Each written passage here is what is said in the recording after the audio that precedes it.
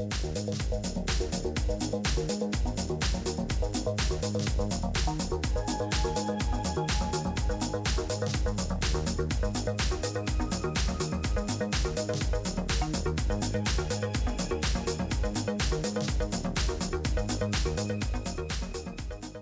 everybody, and welcome to Random Trek Review, the podcast where we analyze, discuss, and review randomly selected Star Trek episodes. My name is Matt, and I will be your host for this edition of RTR, and today I will be joined by a horde of nanites who will be speaking to us through my good friend Andrew. How are the nanites doing today? Hello, Matt. I would like to talk about evolution. I don't know, that was kind of the worst Data impression, doing the nanites. He kind of does a weird voice when he's the nanites, which I don't really get why that would happen, but I guess that's what we're here to discuss. Yeah, that was a little strange, and that was some terrible voice acting, but that's why we are... Podcasting, not voice actors? Podcasting and not voice acting, that's right. We're going to talk about evolution today, which is a Next Generation episode. Let's start by going back to the end of the last podcast, where I did a recall for the episode. And Andrew, why don't you tell me how I did? Real well, almost a 5-star smash. So you had Dr. Stubbs, which is super impressive because that actually was the name of him. The doctor in the episode. You had that the nanites escape and evolve, that they cause crazy problems amongst the ship, as well as the fact that they have an effect on the replicators, things like that. You knew that they eventually communicate with them and that they make some sort of deal to find a home. The only thing that you messed up is that you said they were testing nanites, but they're not. They're testing that egg thing. And you said that it was a Data-heavy episode when it was a Wesley-heavy episode. And actually, that was the only thing that I remembered. After you had said that, I was like, I think Wesley's in that one. That was the only real part that I think I got. So I wish that there was half marks, because I would give you 4.5. But instead, I am going to give you 4 out of 5 high school projects. I know it's harsh, but you know what? That means that my grading system has been more harshed. Well, fair enough. I think that's. I'm surprised at how much I actually did remember in this episode because I don't know. It's kind of a random one, isn't it? Yeah. It was. I don't know. I'm not sure why it stuck out to me so much. I had no idea how I even knew it was the doctor's name. Just somewhere deep in your cerebellum or wherever memory is stored. It was deep in the computer core of Matt. But anyway, regardless, well done. Yeah. So this week, Star Trek: The Next Generation season 3, episode 1, Evolution. It originally aired on September 25th, 1989. It guest stars Ken Jenkins as Dr. Paul Stubbs and Whoopi Goldberg as Guinan. It was written by Michael Piller and based on a story by Michael Piller and Michael Wagner and directed by Weinrich Colby. I'll give you a quick synopsis just in case you didn't get a chance to tune in over the last week to Evolution, so you have at least a little bit of an idea of what's going on. Dr. Paul Stubbs arrives on the Enterprise to conduct a crucial astrophysics experiment on a star that explodes once every 196 years. As the experiment is about to commence, a number of mysterious malfunctions occur all over the ship. Meanwhile, Dr. Crusher has returned to the Enterprise and is having a difficult time with Wesley and seeks out Captain Picard for advice. The computer continues to go haywire, which is leaving Dr. Stubbs very nervous about the completion of his experiment. Geordi tracks down what is causing the computer problems, which leads Wesley running to the science lab to discover that some nanites have escaped. The crew again attempts to complete Dr. Stubbs' experiment, and again the computer malfunctions, putting the mission in jeopardy. Wesley confirms that his escaped nanites are behind the malfunctions, and Dr. Stubbs lobbies to eradicate them in order to complete his work.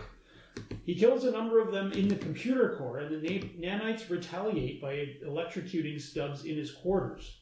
Data is able to establish communication with the nanites, and after a truce is reached, the nanites help repair the ship in time for Stubbs to complete his experiment and lifelong work.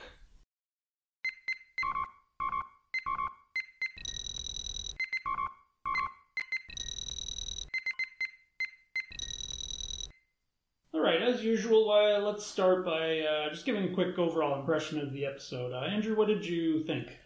I think I liked it. I think that there's lots of good parts here. I think that in terms of Wesley episodes, this is one of the better ones.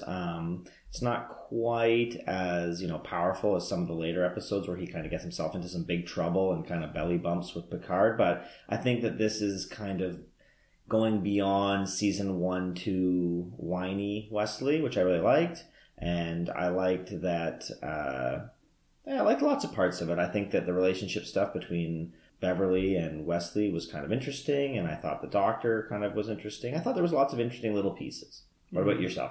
Even though I remembered a lot about it, I found it was really just kind of meh of an episode. I mean, it wasn't terrible, but I didn't really find it all that good either.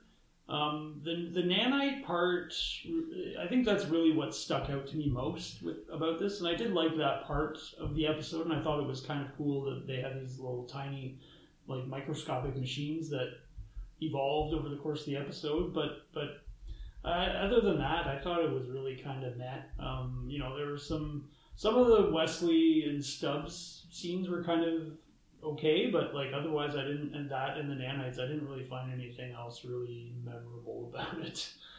Okay, fair enough. I think that's kind of, I think it's a fair point, especially considering that this actually is season 3 premiere. You'd expect it to be a bit more exciting, a bit more hard-hitting, and it kind of ends up being just kind of like a run-of-the-mill episode for sure. Yeah. So now, do you remember the first time you ever saw this, or any... So interestingly enough, I kind of remembered aspects of it. I kind of like the one smaller star kind of sucking the stuff from the bigger star. I remembered the egg thing. I had a general sense about kind of, Wesley messing up and this guy's project getting messed up. But just not really, to be honest. Like I said, it's kind of just an episode. And there are little memorable pieces to it, but I didn't really remember my first time I saw it. No, I can't really pinpoint the first time I saw it. I mean, it probably was during the reruns, like when season 6 and 7 first aired. They show reruns fairly frequently on TV, so I imagine it would have been around that time. Yeah, I don't really know why so much of this stuck out. I think it's probably just because I've seen the episode probably 7 or 8 times. Right. So the nanites I definitely remember for sure. And I don't know where the name Stubbs came from, like I said earlier. That's impressive. That's deep in the memory banks. Now this is the season 3 premiere, as you mentioned. There wasn't. I feel like this wasn't really sort of a standout premiere episode. It was just the next one on the docket. Kind of, but you know what? You have to remember that this kind of predates Best of Both Worlds. That was kind of the first one that broke the mold of the series. The season finale was a cliffhanger, and then you come back the next time to find out what had happened. That predated a lot of TV shows kind of doing that. I mean, there was Who Shot JR and all that kind of stuff, but for Star Trek, it wasn't. Like, even when you go back to the original series, the last episode of a season is just the last episode, and the first one is the first one. So it's kind of before that became such a trope. Wasn't the last episode before this Shades of Grey? It is, yeah, exactly. One of the worst episodes of Star Trek ever. It feels different, though, doesn't it? Yeah, I tend to agree. I mean, the first 2 seasons were not very good. And you're right, they sort of had a different feel. I don't know if maybe they got rid of some writers or something, but yeah, you're right that there's definitely sort of a shift of some sort between seasons 2 and 3. I think it looks better as well. Like I said, that binary star system definitely stuck out to me, and I realized I was watching kind of the updated versions of it, but you have to admit it looks really good. Yeah, speaking of looks, so now this is the first episode with the new title card. I know you are a big fan of the title cards and never skip them. No, I don't skip them on Netflix when I watch it, or Crave or whatever thing I happen to be watching it on. But I like the title cards a lot, and you kind of forget that they're different until you start bouncing around like this and looking at different episodes. Next Generation title sequence is so legendary. Yeah, this episode in general looks really good. And as well, the new title card, 2 thumbs up for me. All right, well, there you have it. Let's get into a bit of the background and sort of development info on this episode. Now, the original plot was really bad. At least I think it was really bad. So they originally had this idea of a big herd of dust mites somehow gaining sentience and then flying around the ship in like tiny little like aircraft and wreaking havoc. I feel like that would have been really bad. So I tend to kind of agree with you, other than the fact that, do you remember the episode Tiny Ship from Deep Space Nine? Yes. It's like season 6, season 7, where I think it's a shuttlecraft, but maybe it might be the Defiant, gets shrunk down into a little tiny ship. And there's a lot of scenes where it's like flying and landing on something. And it's kind of like Honey, I Shrunk the Kids. Honey, I Shrunk the Starship. Yeah, exactly. But you know what? That episode kind of works. And I mean, that's years from now. So the visuals and everything like that really do look good. Yeah. But yeah, I don't know if I'm as quick to say that it wouldn't work, just because I actually really do like Tiny Ship. I feel like that's more like season 1 than season 3. That idea. The idea, yeah, it's definitely a big idea. Now this was an episode that they saw as a real opportunity to show some growth and development of Wesley. Do you think Wesley ever sort of got past that like whiz kid, tortured, like that genius child kind of thing? Like, do you think over the course of the series they ever sort of got past that? Not including like when he goes off with the Traveler and becomes kind of like a deep. I would say like up to that point. I mean, that was one of the last episodes of the series when he took off with the Traveler. Yeah, second to last maybe. It was pretty close. It was like within the last 5 or 6. Right. I mean, yes and no. I mean, this is something they've gone to a bunch of times. You know, it's time for him to grow up. I feel like they did it when he went to Starfleet Academy, and then there was like the training exercise that went awry, and, you know, Picard had to dress him down. And I feel like there's lots of situations where you feel like, you know, Wesley's going to be different now. Like, he's going to really grow up. He's really going to change. He's going to grow as a character. And I think that he does over the course of the series. It's just never as, like, defined as it would be if it was a show today. Like, if you compare Wesley to somebody like Nog at the beginning of Deep Space Nine is just a complete, like, rascal, and he can't read, and he doesn't, you know, I mean, he's a very annoying character. And then by the end of the series, like, he's become an officer, and he's like a useful member of the team, and he's like very grown up, very mature, and that is a really good character arc. Wesley, we don't get anything that good. I mean, like you said, there are instances where we see like glimpses of something more than just the really smart whiz kid. But I think really by the time he leaves with the Traveler near the end of the series, he's still very much just like this, you know, gifted child genius. Beverly even kind of calls it out in this episode where she kind of says like he's kind of boring. He just does like homework and reads textbooks and then like goes and drives the ship. Like, he's not like being the whiz kid, being the gifted person. It's not super interesting, and sometimes it's kind of lazy in terms of like using it as a crutch to get out of problems. Yeah. I feel like it would almost be more interesting if he was a whiz kid, but he was so bored by being on the starship that like he got into trouble and he became like a bad boy, and he was into like all kinds of nefarious things, and it was so non-Starfleet, but it was because, you know, it's below him and he's so intelligent that he's bored all the time. That would be more interesting to me. Yeah. Yeah. I mean, it would have been nice to see something a little more, but that's Wesley, I guess. Now, there are a few baseball references in this episode, and just quickly here, Michael Piller, I guess, is a big baseball fan, and so he sort of worked those into this episode, and it actually ended up working out for him because Rick Berman, who was sort of running the show at the time with Gene Roddenberry, was also a big baseball fan, and so that sort of helped Michael Piller become the head writer. Oh, nice. Yeah. Who you know, not what you know? Yeah. Or what you know, not who you know in this case. Yeah, knows baseball. Now, did you like the baseball references here? Or do you think they were kind of out of place? Well, I'm a big baseball fan, so that means that I obviously liked it. I also really like the baseball stuff in Deep Space Nine. Take Me Out to the Holodeck is one of my favorite Deep Space Nine episodes. Now, that's actual baseball. But even when they went to the Holo Suites and watched it or talked about it or anything like that, I'm a big fan of it. I'm not 100% sure on this, but I think this may be the first instance where they actually mention that baseball is no longer played in...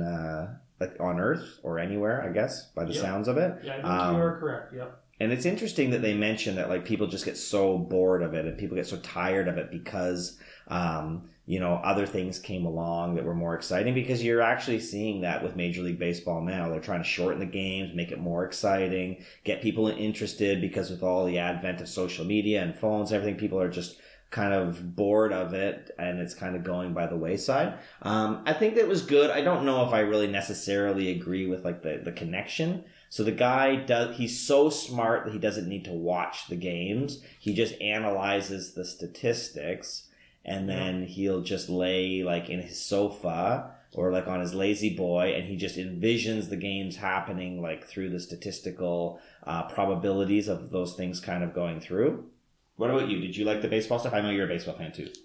Yeah, I mean, I thought it was appropriate here because it was kind of Stubbs like sort of equated baseball with patience, right? Because baseball is a very slow game, and I think it's sort of relevant considering the nature of his research and this experiment that they were doing that, once every 196 years. So I think it was kind of a relevant, almost metaphor for it.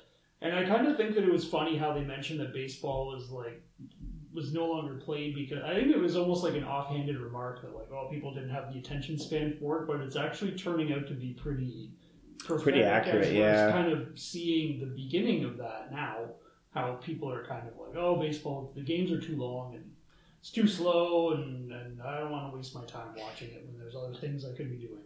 True. And is this the beginning or is this the end? Because maybe they were seeing the beginning of it back then, and that's why they made that reference, and now we're kind of seeing the end of it. Like, we're seeing the actual reality, right? Like, they would have had, cheapy cell phones and TV and music on the TV and all that kind of stuff. And so they were maybe seeing that our attention spans were shrinking, and now they are essentially gone. I almost feel like it was just like an offhanded, social comment that actually is turning out to be pretty correct. Yeah, no, which is good on them, right? I think that's kind of the best sci-fi when they see that and they have that happen.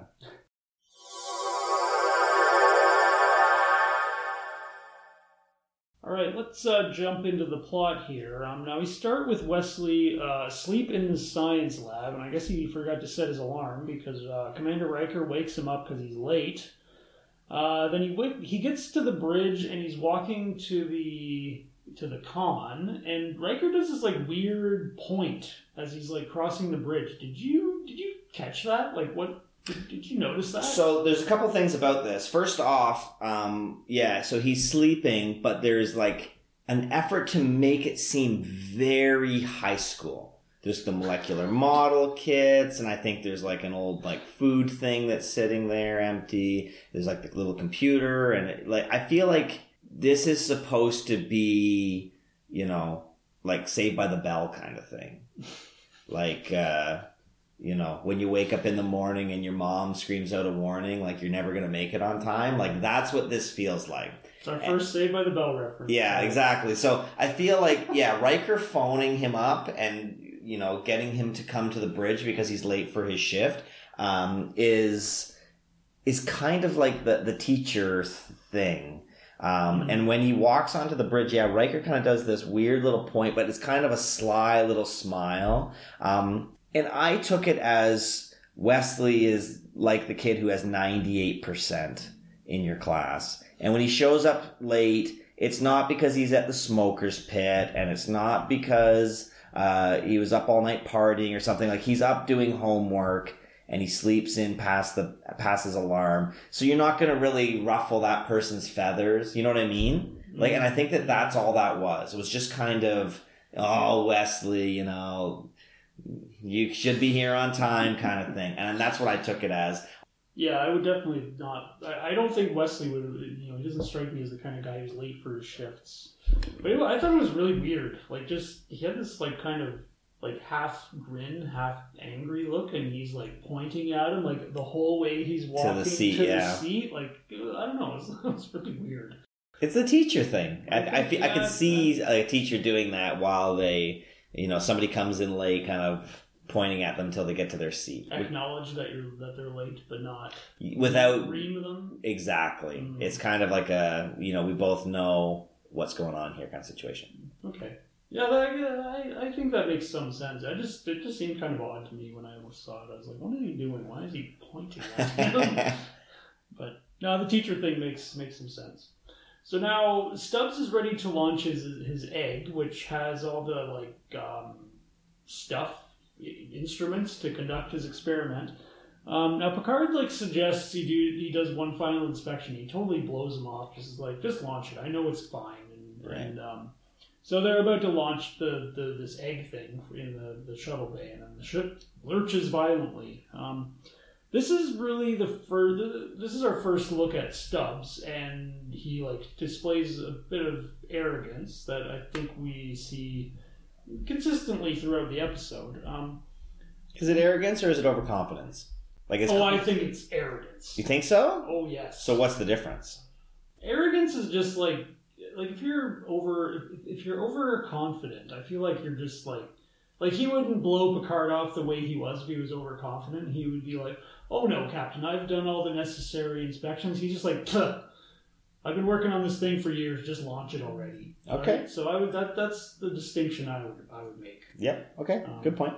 Now, do you like this sort of arrogant scientist thing? Because, there are other occasions in Star Trek where they have, these really confident, really sort of borderline arrogant scientists. I don't know. What do you think of that whole thing? Is that realistic? Are scientists like that in real life?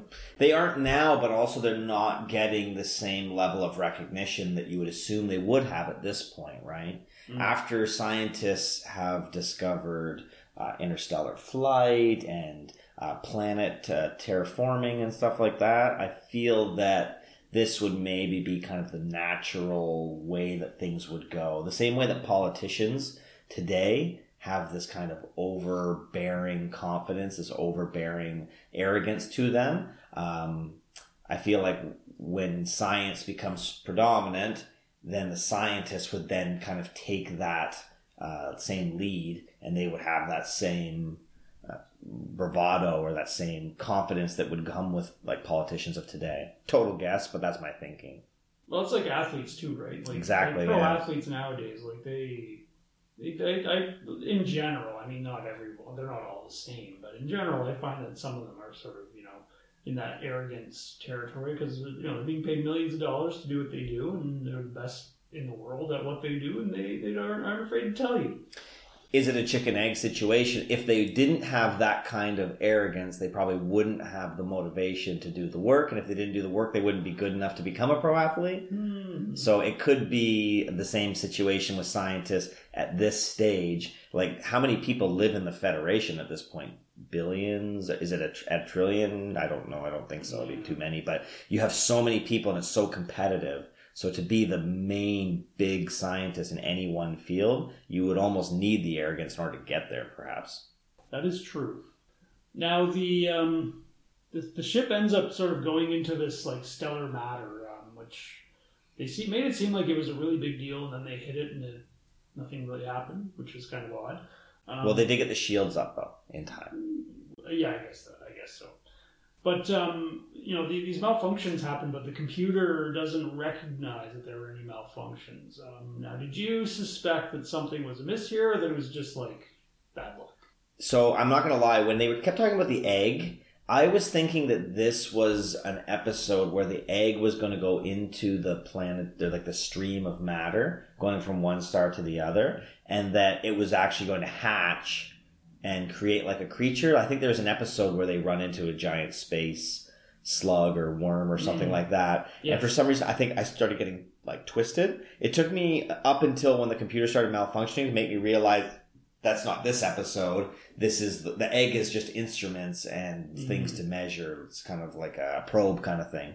There's a couple of really interesting things, and one of them is that Data says that it's been 79 years since there's been any kind of computer glitch on a starship. Like there's backups upon backups upon backups, so that this should technically never happen. But then it does. I feel like it does in other episodes too. Well, that's what I was gonna kind of say. There are malfunctions in other episodes. So I mean, but the main computer not recognizing something, I don't know if that happens that frequently. Yeah, that's where it's kind of like, oh, this could be trouble. Well, and it's Star Trek, right? It could be an alternate universe. It could be a holodeck simulation. It could be, somebody's mind. It could be a whole slew of things. Yeah, so now Stubbs, he kind of, when the ship was kind of lurching about, he kind of got flung across the room and he ended up in sickbay. And so he has this, conversation with Dr. Crusher about Wesley while she's, treating him and talks about how, he almost kind of sees himself in Wesley, the greatness and the brilliant mind.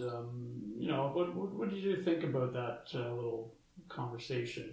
So while they're having that conversation, I kind of snapped back into where we are for Next Generation, and I started to recognize this is Gates McFadden's big return. And so they are going way out of their way to get her on screen and to make sure that everybody remembers who she is, what her situation is.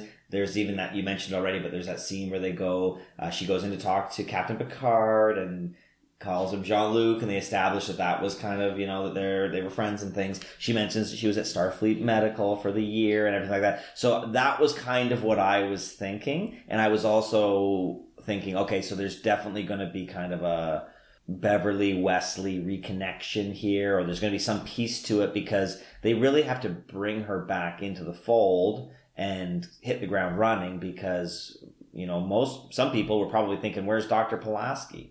Yeah. I feel like there was a lot of sickbay in this episode that maybe didn't need to be there. Well, and I think that's the reason, right? Yeah, I think you're probably right. Yeah, they needed to get Dr. Crusher sort of back into the swing of things here, and there was definitely an effort made to do that in this episode. So now the computer malfunctions continue. It sort of cuts to the scene on the bridge where everyone's going nuts because the sensors show the approach of a Borg vessel.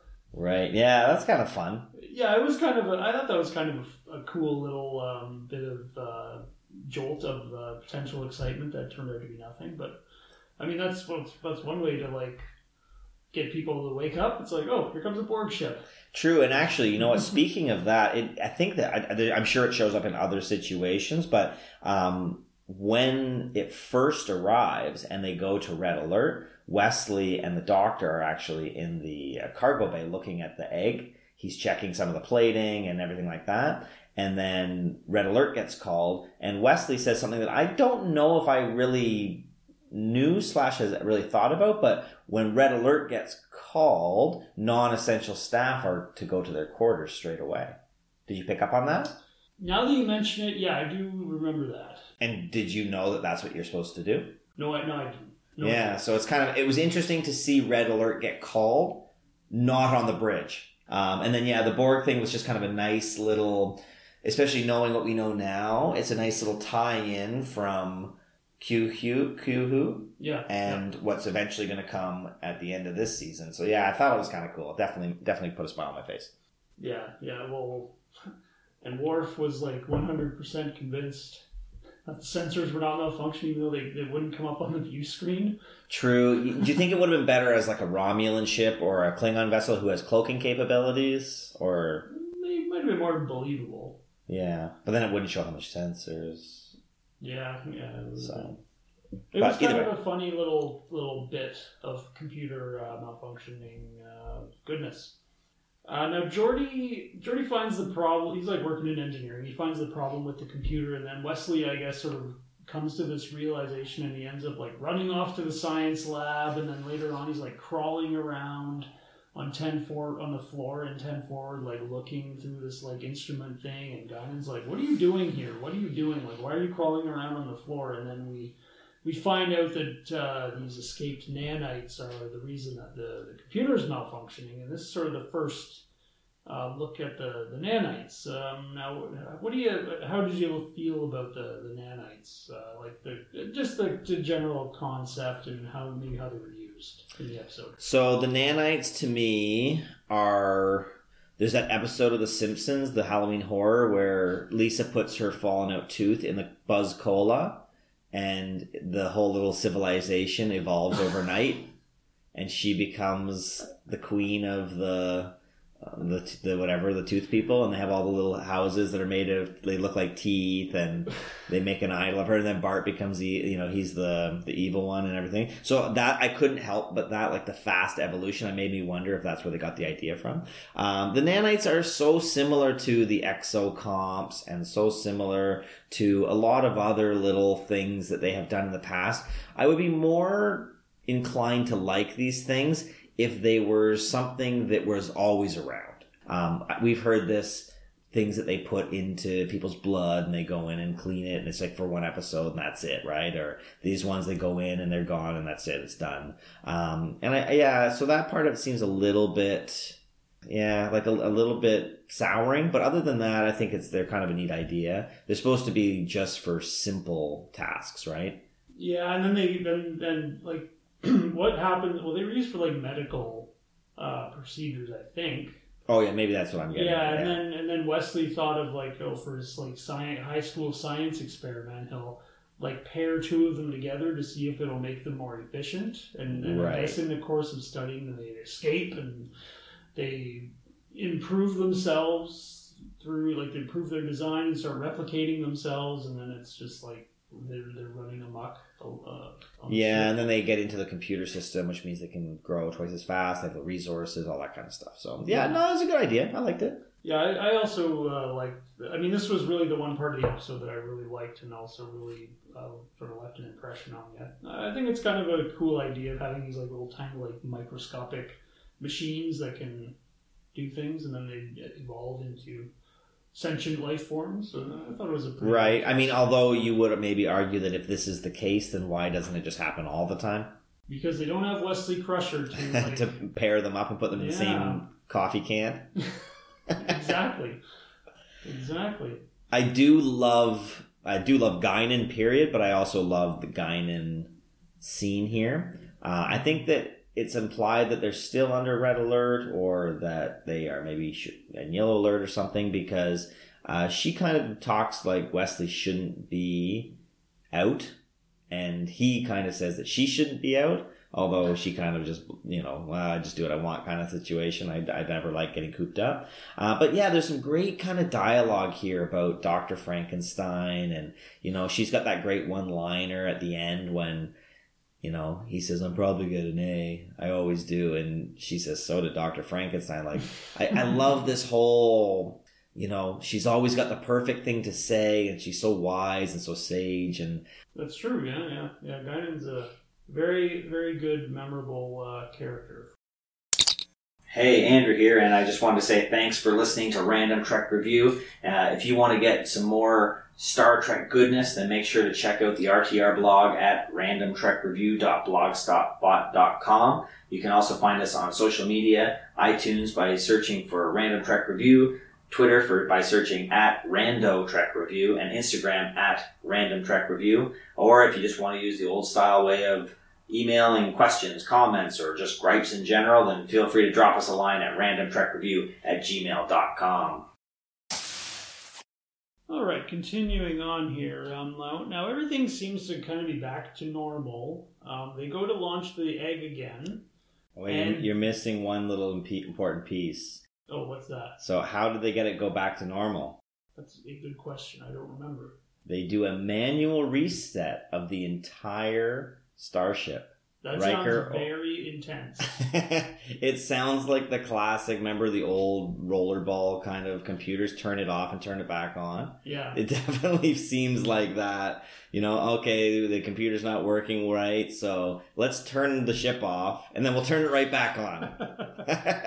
But it works. I feel like in the computer core, there's probably just a giant on-off switch. Right, with the O and the I.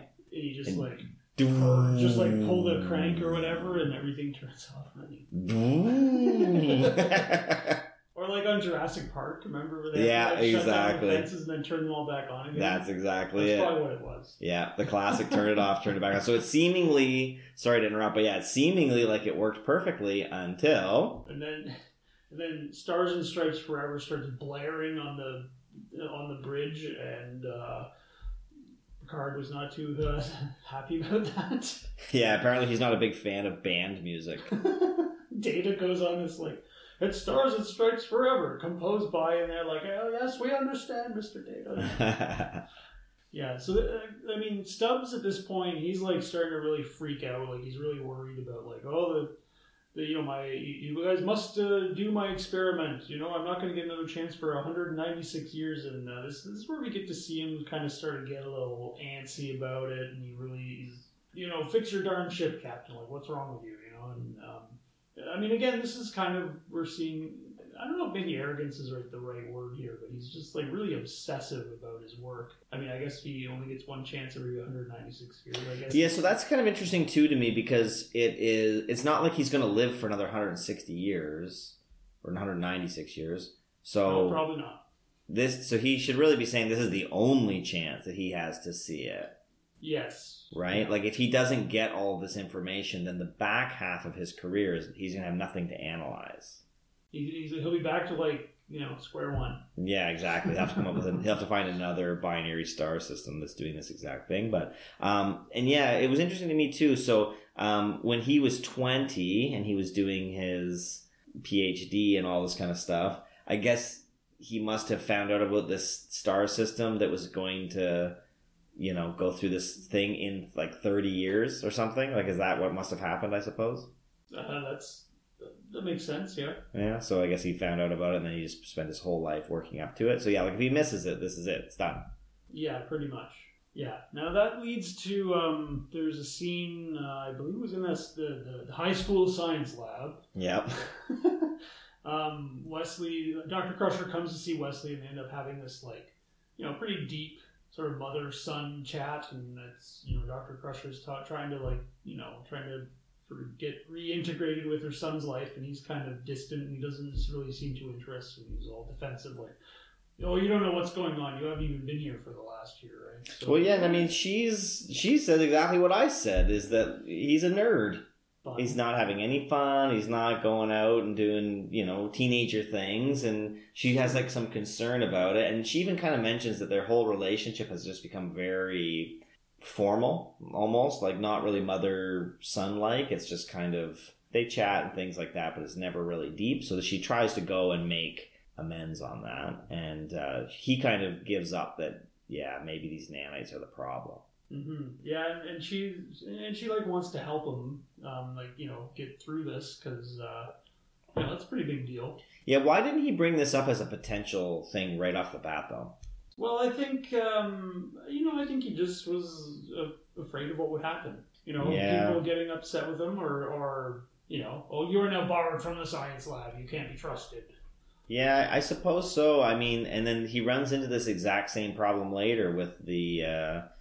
Remember at the cadet academy where there's the accident and he hides it, right? Like, I mean, was there a section on the rubric that said that, if your project destroys the ship, like you get marks deducted or something? Like, I don't know. I feel like he should have said something earlier.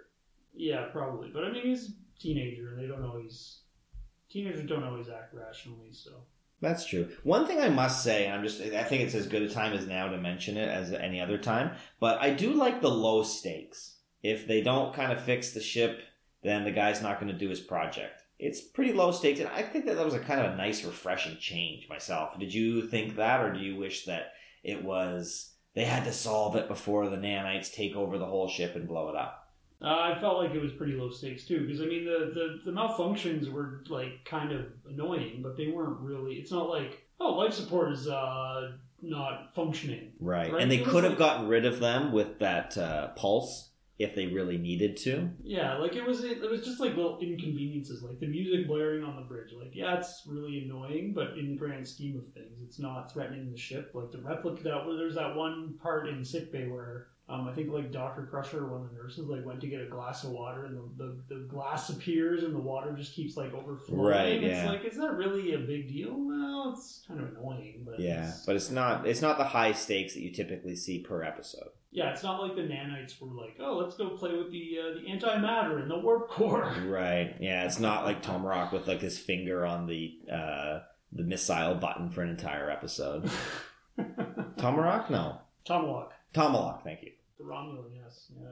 Tomahawk, who appears in like every other episode of season 3. Not this one. But not this one, no. Yeah. So, the crew, Wesley finally like comes clean, and they discover that like these nanites that he was working on for his school project have escaped, and they sort of they develop the ability to improve their design and replicate themselves, and eventually they evolve and basically develop sentience, and that leads to and Stubbs sort of is in that conversation where they're talking about it, and he's like, "Oh, just exterminate them." The crew, of course, is sort of second guess it and says, "Well, wait a minute. Like, what if these are life forms? Like, we shouldn't just be going around killing them." And Stubbs takes it upon himself at one point in the computer core to just like take the the pulse delta waves or something pulse. I can't. Yeah, I don't remember exactly what it was called either. The gamma bursts. Or the gamma bursts. Yeah. Yeah, that's right. And he just like takes it. They're just like in the computer core, like, oh, let's see what he can communicate with him. And he's just like, nope. Pulls out the thing and just like fires it into the core and kills a whole bunch of them. And then they retaliate. First, they pump that weird like toxic gas into the bridge. Yeah, the smoke. Yeah, smoky stuff, the smoke machine's getting a workout in the Paramount lot that week. And, and then he's like full out attacked at one point, like he's like laying in his quarters and there. Yeah, he gets kind of the Emperor Palpatine lightning blast from like the TV. It's Poltergeist or something. I think that he should have went to like a replicator or something and gotten zapped because. Or like a phaser appears in the replicator and like shoots him. Be something, but not like electricity out of the like 10 feet away. I didn't love that scene, but yeah. But now again, this is like Stubbs sort of being overbearing and like just being so like focused on his work. He doesn't even give it a second thought of like just exterminating all these annoying little nanites that are causing all the problems. I mean, again, like did you like? I mean, we're sort of here again at this like overbearing scientist. I mean, is that something? He's Starfleet, or he's not Starfleet, right? He's just a civilian. So I mean, it's kind of imagine a situation where you had a bacterial infection, and you weren't feeling very well, and you went to the doctor and said, give me some antibacterial medicine, and they said, well, bacteria is a living thing. Like they have just as much a right to live as you. And you're like, well, I'm inconvenienced. Like I really am not feeling well, So, I mean, you'd be like, no, just get rid of them, kill them. Like, I don't want them here anymore. Like I have other things I want to be doing. So that part of it, I kind of agree with. And that's kind of one of the classic Star Trek debates, right? Is, where do you draw the line, right? If you're going to be all life, that's really tough to do because life doesn't really exist without kind of the death of other things. That's true, yeah. Yeah, I mean, that is sort of a classic Star Trek, thing. Like, I mean, even with machines, I mean, you mentioned the episode with the exocomps where there's like this huge debate over like, can we send, because, they basically had, in order to save the captain in that episode, they basically would have had to send them to their deaths. Mm-hmm. And the doctor that created them was like, we'll just build more of them. And then Data's like, well, no, you can't. They might be they're living things. And, right. Data himself, right? Yeah. Measure of a man. They were going to just decommission him because they wanted to learn more about it. So I guess I kind of have to backtrack just a little bit now. There's that scene where Troy goes to see Stubbs and, like, what was the point of that? So the point of that is I think that back in this era, they must have really listened to fans. And I feel like maybe somebody wrote in and said, you know what, Counselor Troy is supposed to be the head counselor, and so she really should be doing some counseling whenever there's a situation that calls for it. And so she gets this concern, and so she kind of preemptively goes in and checks on him. And I think it was literally just to kind of check that box. But force she them doesn't to do help him. She points out all the flaws in his character and then leaves. Yeah, nobody said she was good at being a counselor, but she went and did the thing. One thing I don't really get, and correct me if I'm wrong, the little thing with the egg, does it have its own engine? I have no idea. Because if it has its own engine, then can't you just go and get 4 guys to grab it at each corner and just throw it out of the ship? Just push it? Just get a forklift and just drive it out into space. And then once it's in space, then it will just drive itself to the location. Like, just push it out, like if you, like, push your, you drive your car in the ditch. Yeah, like a Coke You machine. get, like, your 5 buddies. Yeah. Push it out of the snow. Yeah. Maybe put some of those, like, rollers down like you're moving a fridge. Like, didn't you think that? Like, you literally need to get this ship out of another ship. It was a little odd that they had to, like, go through this whole... The whole ship had to be running in order to get it out. They had to go through this whole process of, like, launching it. Yeah, it was a little weird. Yeah. It wasn't like it was in a torpedo tube or anything. It was just its own little device. Well, yeah, so it sort of comes to, I guess, the sort of the climax of the episode is Data's able to figure out a way to communicate with them, and the nanites, they like enter his body. That was kind of a bad idea. A bad idea. Yeah, well, I mean, it was different, I guess, than maybe what you would have expected. And they sort of come to an agreement to. This is like classic, like diplomatic Picard, right? Yep. Coming to an agreement to give them a home, and that was an intro. Probably one of the more. I think that was like the most memorable scene for me in the episode is Data speaking in his weird nanite voice with Captain Picard and Stubbs being all apologetic and. Yeah, he kind of falls on the sword really quickly, doesn't he? He turned coat pretty quickly, yes. Yeah, he turned face real fast. Do things that evolve, especially in early evolution, isn't kind of part of evolution the fact that, typically the aggressive species will be the ones that do the best? Theoretically, yeah. Right? I kind of feel like in another episode, another time, this would have been, the nanites would use this this opportunity to be in Data to turn aggressive or turn evil, because that's kind of the fastest way to succeed in terms of evolution, like survival of the fittest. The whole idea of diplomacy and stuff like that, that's after you have sentient and you've kind of gotten yourself to a point where you've removed hunger, you've removed suffering, you've removed homelessness and all that kind of stuff, and then you get to a point where you can have these big debates and discussions and stuff. So that was the one that maybe it's kind of a bit of it's not really for this episode, but I did think of that. Well, they are machines, so True. I mean the evolution process was really fast, very accelerated greatly compared to biological life forms. So they may have reached that level of intelligence. Okay, yeah, good point. Yep. Okay, that's a good point. I mean, I don't think it's too much of a stretch. I mean, it's a relevant point, but I don't think it's a huge stretch to think that they would have, evolved to a point where they would be able to engage in diplomacy. Okay, so, yeah, you convinced me. Yeah, so then everything sort of works out in the end. The nanites, they come to an agreement. They even say, "Oh, you know what? Well, we screwed up your ship, so we're going to help you fix it in time for Stubbs to do his experiment," which I thought was kind of a nice little gesture, to make to have Stubbs kind of see his experiment through to the end. And then there's sort of that last scene in 10 Forward where Crusher's talking about raising kids with Guinan, and what was it that Crusher asked her how many kids she had, and she's like, a lot. It's kind of very ambiguous, which I thought was kind of funny. Yeah, it was great. And she asked kind of how the relationships were, and she had another species child that she didn't really communicate with very well and everything. Again, Guinan is great. Yeah, Guinan is great. Yeah, and then Wesley walks in, and there's kind of that little funny little it was kind of funny, that very part at the very end where Dr. Crusher's like, "Oh no, this is good for him. He should be hanging out with his friends and hanging out with a pretty girl." And then she sort of stops and she's like, "So what do you know about this?" yeah, that was good. And that's kind of, I would prefer to see a bit more of that. I liked that, and I thought that was a great, great little capper for the episode, right? It's like a classic mom line, right? Definitely. You see your teenage son with some girl that, and you ask the bartender, "What do you know about this?" Yeah. No, it was great. A great finisher for sure.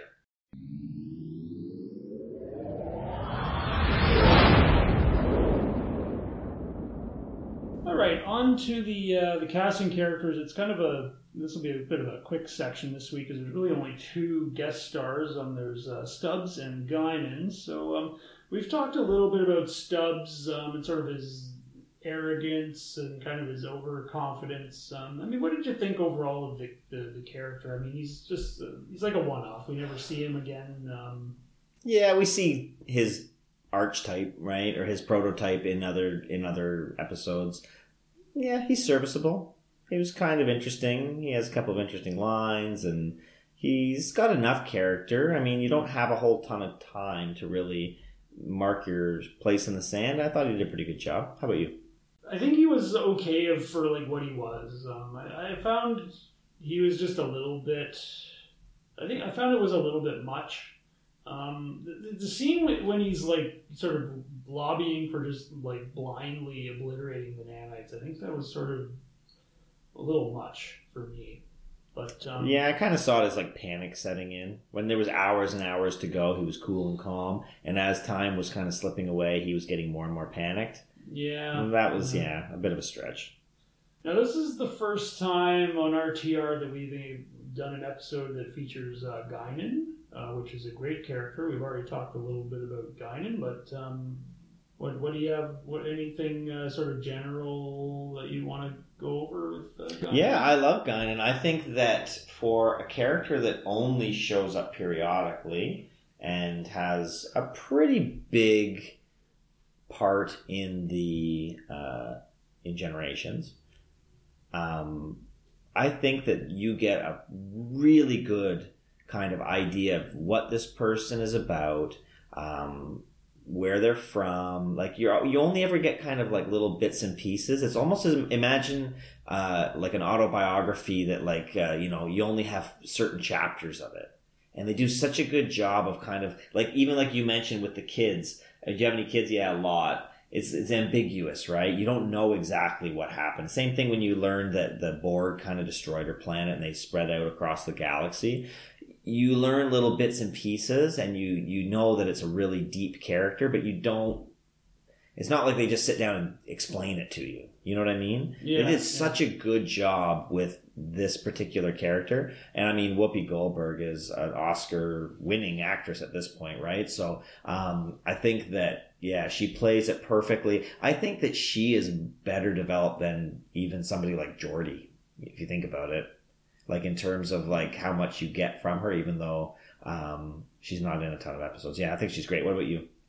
Yeah, Guinan's, she's a character that you almost kind of take for granted.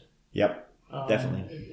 Until you really stop and think about like just how she's in quite a few episodes. Like I feel like she's probably guest starred in more Next Generation episodes than anyone else. Oh yeah, definitely. And like there's enough of her that there's a lot of substance, but it's not like you're bombarded with it. And I also like that there's sort of that like. I don't want to say enigma, because I don't think that that's quite. But there's like the mystique about her, because like they give you like a little bit, but not enough. A lot of specifics, It's.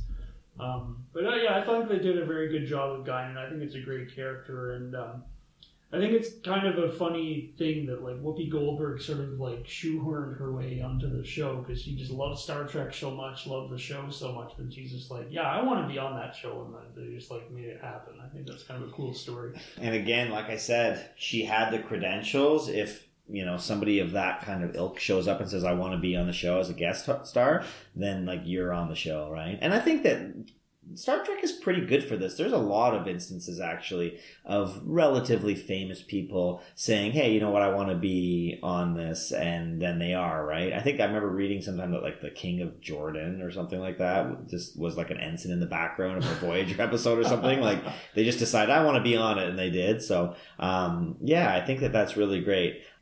Now, we'll move on to some production notes here, some interesting little... factoids. This is the first time we see the new uniforms with the high collar. I think these are like the best uniforms, period. Across all the different episodes, all the different things? Yes. Okay. I may be a little biased because, like, I was a TNG fan first, And I mean, these are way better than the first season uniforms. I think that's a reasonable. Yeah, I think that some of the characters in the background are still wearing the jumpsuits. I think they only got the really nice ones for the main cast. Yes. It's right there. I've always been a big fan of the gray shouldered ones from First Contact. Yep, I remember too. Yep. But yeah, this would be right there. I mean, it's definitely 1 or 1A for sure. And this is kind of the most memorable look, right? I feel like they have like a really deep, dark, color to them. And yeah, it looks really strange in Generations when they start wearing the Deep Space Nine gray shirts underneath. It just looks wrong. Yes. These ones look like TNG, and I feel like the difference between season 2 and season 3, a big part of why it looks so much better is probably because of the uniforms. Yeah, they're really. I think they're sharp, and they're relatively simple, but they're not like Deep Space Nine simple. Yeah, I would agree. Now there's the scene where Dr. Stubbs is attacked by the nanites. He's sort of running through his head this like baseball game, and it was an actual game. It was actually a very famous game. Okay. It was the third and final game of the 1951 National League Championship Series between the New York Giants and the Brooklyn Dodgers. And the situation that he was sort of describing out loud as he was, just as the nanites were like figuring out how to shoot lightning at him, was actually the situation on the baseball field just before the shot heard round the world, which is like a very famous home run. Okay, yeah, I kind of have like a recollection of that. The shot heard around the world. It was like the guy came up and I think it was the Giants who were losing, and the guy, like, there was 2 runners on. I think they were down by like 2 runs, and the guy hits a home run, and it was the shot heard around the world. Yeah, you are correct. Bobby Thompson. Yes, Bobby Thompson, the game-winning line drive home run. Crazy. Okay, yeah, that's cool. And that's the kind of like little stuff, that. They sneak in there, and it just kind of adds a little bit of depth, a little bit of intrigue. Yeah, and it's a nice little sort of detail-oriented thing that they actually, like, because he runs through the whole thing. It's like, so-and-so's on second, so-and-so's on first, guy's on the mound, Thompson's at the plate. It was all 100% accurate. Right, and it's a famous thing, right? So if you were a big baseball aficionado, you would know the famous games, not just some random Wednesday night game, right? So I like that. That's great. Yeah, not like, May 15th, Blue Jays Royals.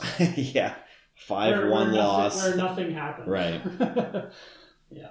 Now the next little piece, so the egg was actually a reuse of a viral containment unit from the, I believe, second season episode, The Child. Is that where Troy has a child? Yes. Okay. Yeah. I don't know. I thought it was kind of generic looking. It didn't really stand out. It was just sort of like, it's like a big pod thing with stuff in it and cheesy looking smoke. They went to the smoke machine. Yeah. Yeah, it was okay. Kind of cool. I feel like that happens all the time. They reuse sets and stuff like that. Yes, yeah. But I guess they wanted to get their money's worth out of the smoke machine, so this thing had like a little smoke coming from the sides of it. Yeah, well, that's pretty cool.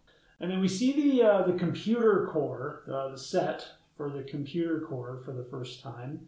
And a little piece of trivia, it was built on the old movie bridge set.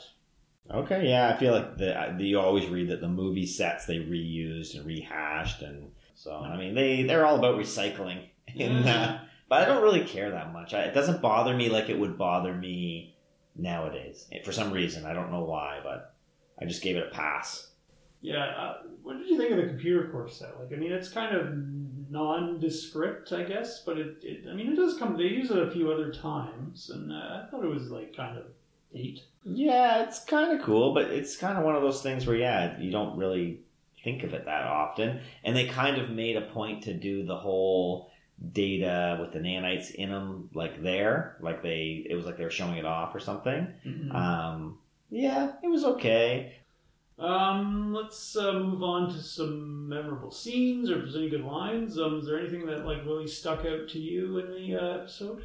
For me, it's that Guinan scene for sure. If I'm taking my favorite scene, my favorite line is definitely when she asks him, are you going to get an A? And he goes, I always do. And she says, so did Dr. Frankenstein. It's just a great line. Guinan is so great. Other than that, I mean, there's a couple of kind of funny lines.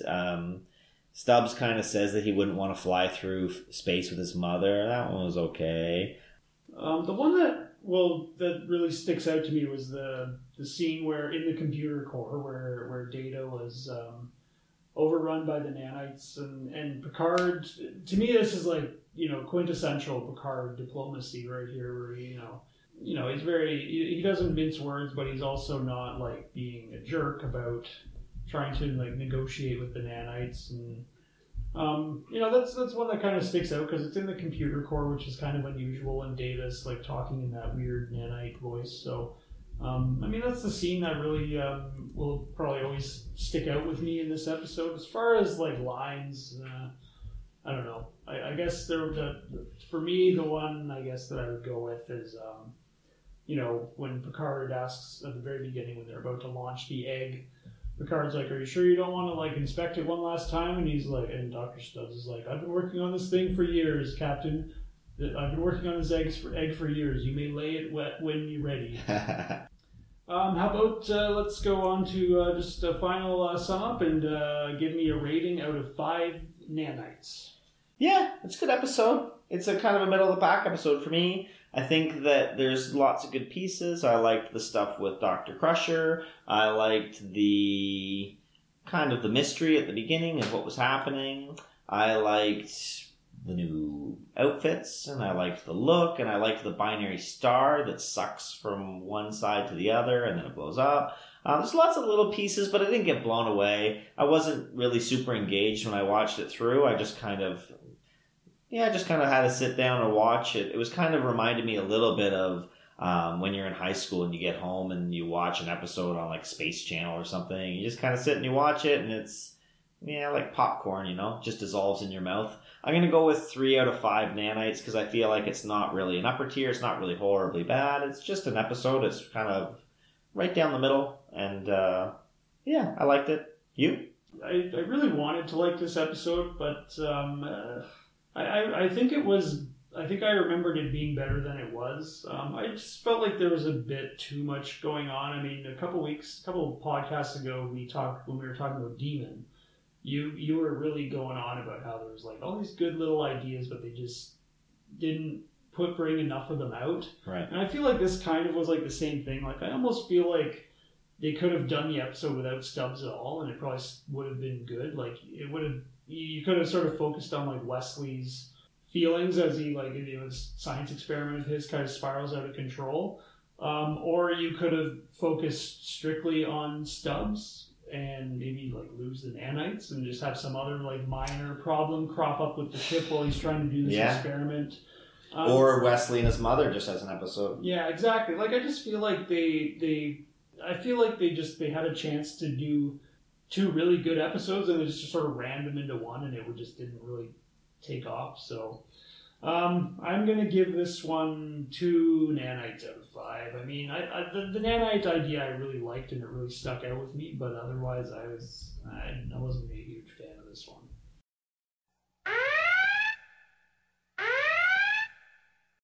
All right, that's the red alert siren, which means we're just about at the end here, and we've gotten to the part of the podcast that I know Andrew enjoys thoroughly, which is when we will choose the next episode.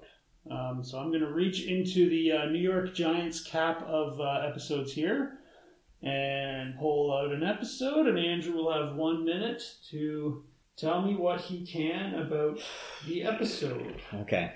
Okay, so we are back on to Deep Space Nine.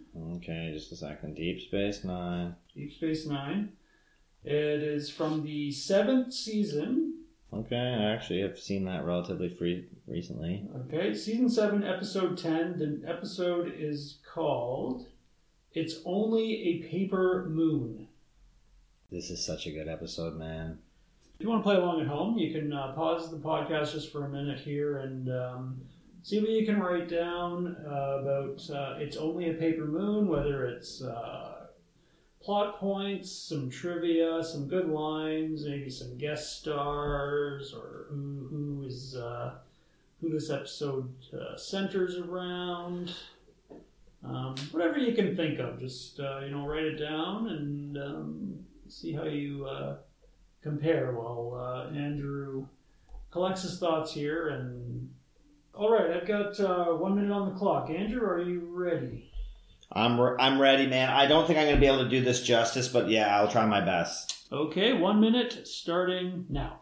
Okay, so there's an episode shortly before this one called like Siege 7473 or something like that, where Nog experiences kind of like first-hand on-the-ground war. And so in this episode, he comes back from basically like an injury.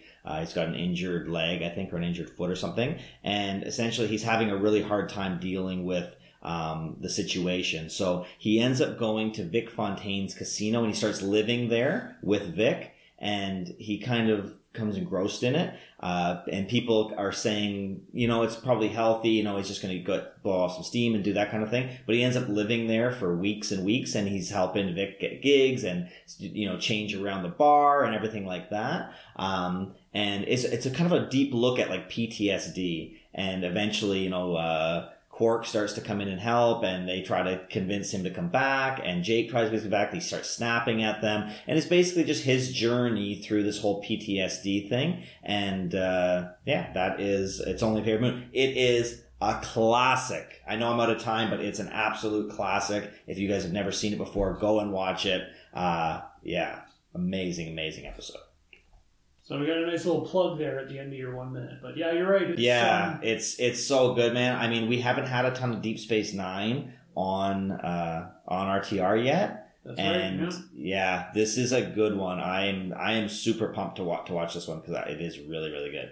Yeah, you're right. It is a sort of, it fits with sort of the whole war theme of Deep Space Nine, because this is like the you kind of see the consequences on individuals. So and you know what, it's one of the few times where you really see kind of a deep look at somebody dealing with a major mental illness, basically, in a Star Trek episode. So yeah, that's going to be a good one. We don't want to talk about it too much now, but yeah, that's going to be a good one. Yeah, save it for the next podcast.